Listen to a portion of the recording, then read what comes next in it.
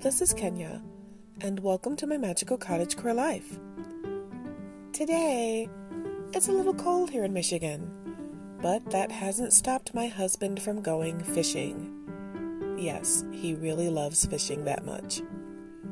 He's looking for walleye, because it's cold, and this is the time of year that they are running. So, I decided, what better way to help him out when he gets home than to have a nice hot, steaming bowl of delicious, nourishing soup for him. So take out your big book of stuff and turn to the cooking section. Preferably dog-ear an area for leftovers, although I don't recommend dog-earing books really. But just this once you can put a bookmark in.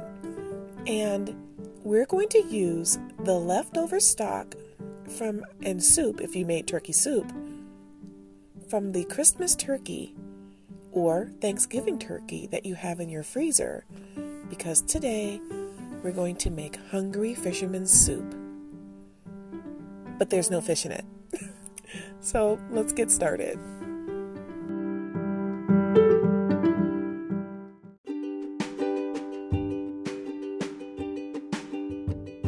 So I started with the leftover turkey, and what I did, I made turkey for Christmas or Yule or Hogswatch, and we had a little bit left, but you can only keep turkey for so many days. In order to preserve the most value from my meal, I decided to make a stock and a soup. So one part was only the bones and whatever meat was left on the carcass. The other one also had bones and whatever was left on the carcass, as well as a few more vegetables like onions or onion skins and carrots and celery and whatnot. The herbs from the flesh itself and the skin from the turkey roasting, although they do give it a flavor, you still need to season it afterward. So at that point, you have to make a decision as to whether or not you'll add spices now or wait till when you're cooking. I chose not to really season it. I wanted a good base, but I didn't want to give it a pre-done flavor. I did add a bit of salt and a tiny dash of pepper, but that was about it. And some garlic, and that was about it. So that's one thing you can do. And after you cook it for the first couple of hours, you heard me, couple of hours, any meat that's left will break down, the gelatin will extract from the bones, and you will have a rich broth or a rich stock. I wasn't taught to call it bone broth. I mean, that's just ridiculous to me. I was always taught that it's soup stock, but I'm not supposed to judge, so if that's what you want to call it, you can. And I understand that stock also has other things in it, but this is what we were taught. They were soup bones, and this is soup. Basically a base for it.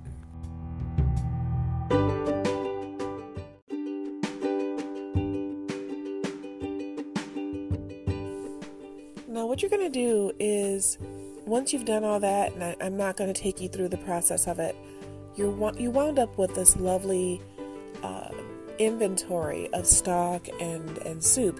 So what I used tonight, I used a really large plastic container of that particular stock. I used one with the vegetables that had been cooked in it, and I used it as a base with 2 large containers of water for my soup for him. And it does have turkey in it. I made sure to put a few pieces of turkey in there because I like the richness, and I thawed out some chicken thighs. So I put in a couple of chicken thighs after I chopped them rather small. In addition to this, I added some vegetables. Now for me, adding vegetables is kind of like automatic when I'm going to make something that's rich and nourishing in the winter time. I would have liked to add a turnip to this, but my turnip got away from me. It actually began to wither on the shelf because I did forget it was there. So by the time I got to it, it was very, very shriveled.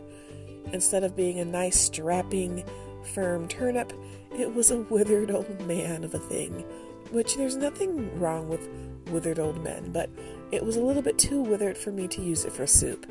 So I threw it into the yard against the fence, into the pile where there's all sorts of vegetables my husband doesn't know about that are making either a lovely compost or a surprise garden. We'll see what happens.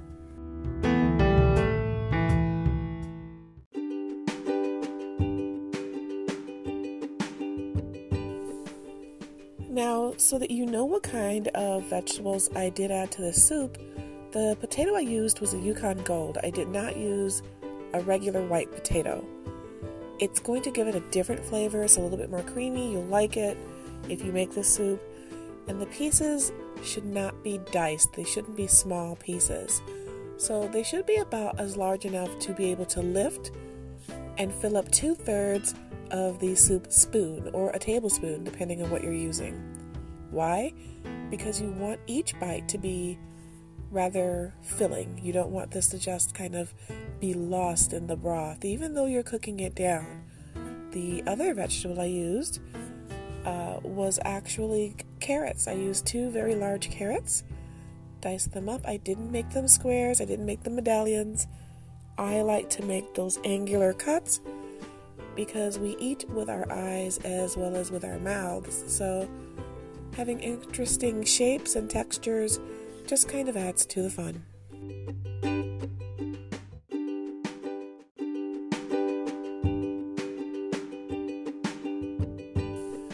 Another thing I added to this particular soup were cherry tomatoes and yellow pear tomatoes.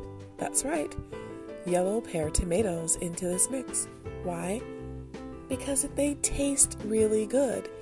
And believe it or not, adding pears and pear-shaped tomatoes and potatoes won't hurt you. It actually gives the soup a little bit of character and informs the flavor with that little tiny bit of tomato taste without it being overpowering as if you put in a can of diced tomatoes or a tomato sauce. You don't want to do that. You want the soup to be relatively more clear than anything else. I also put in a little bit of ham bouillon or flavoring, but it's artificial because I don't eat pork, but my family will appreciate it because they do like a little bit of extra flavor notes to it. I know some people probably would have expected me to put in chicken bouillon, but that's not always necessary. Everything does not have to revolve around chicken and beef. So this gave it just a little bit more of a bloom of taste. And I can't explain it, but it does taste really good. Now, we also added herbs, so let's get into that.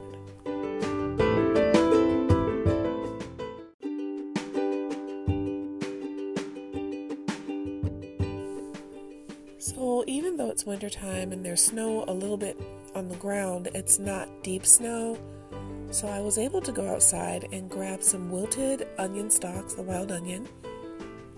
I grabbed a few leaves from my sage plant.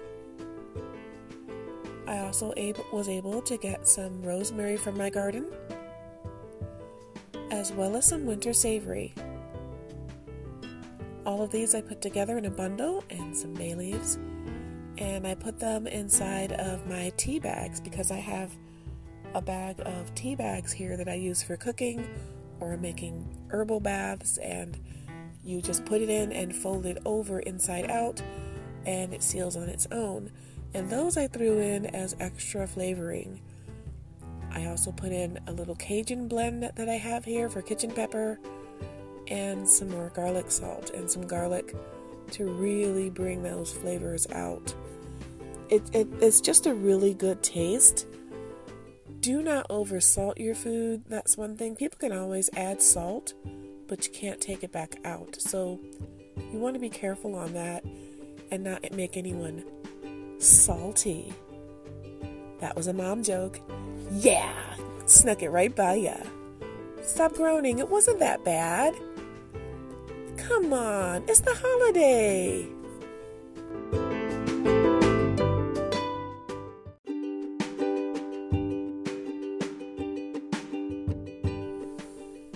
So I'm letting this simmer. I've been letting it simmer for about 2 hours, and I'm probably going to let it simmer just a little bit longer. The chicken thigh meat is falling apart, but it's still not in strands or anything, and it's really good. It smells good. I've taken a taste with a tester spoon.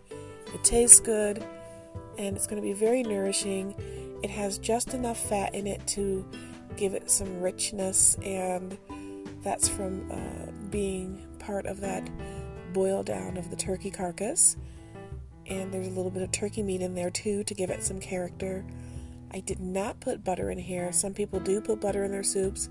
I didn't do it for this one. So no cookie if you thought that I was going to say butter this time. Also, I'm serving it with a side salad and some fried chicken because why not? I want to make sure he's well and full, and the addition of the fresh tomatoes was also to make sure he had enough citric acid and vitamins of other types in him.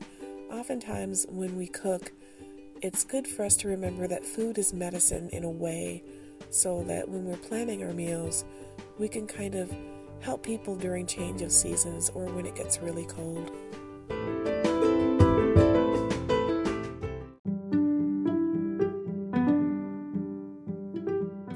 And that's it. That's our Hungry Fisherman's Soup with no fish. So I hope you enjoyed this recipe this evening. I'm enjoying tasting it, and I think my husband will definitely enjoy eating it, as will my daughter. She enjoys a good soup, especially with tomatoes. If you notice that the only onion that we added was the little bit inside the flavoring bag, and that was the tops of the wild green onions, which would technically be an onion scape. So there were no allium bulbs in here other than the garlic. So try, vary your menu a bit, and you get different flavorings, and that's always fun. If I had been able to get ramps this year, or ramsons, or bear garlic, I would have been able to add the dried ramp powder into it, but I was not able to, so I'm hoping to next year. I may even buy some from Prairie Moon Nursery and see if I can make my own little garden box full of ramps. We'll see. It takes them a really long time to spread, so that's a few years of investing time there, but we'll see what happens. And I want to thank you for joining me this evening, talking about making fisherman's soup with no fish. I love sharing these weird little things with my friends, and we're friends, right? So until next time, I look forward to seeing you here on my Magical Cottagecore Life.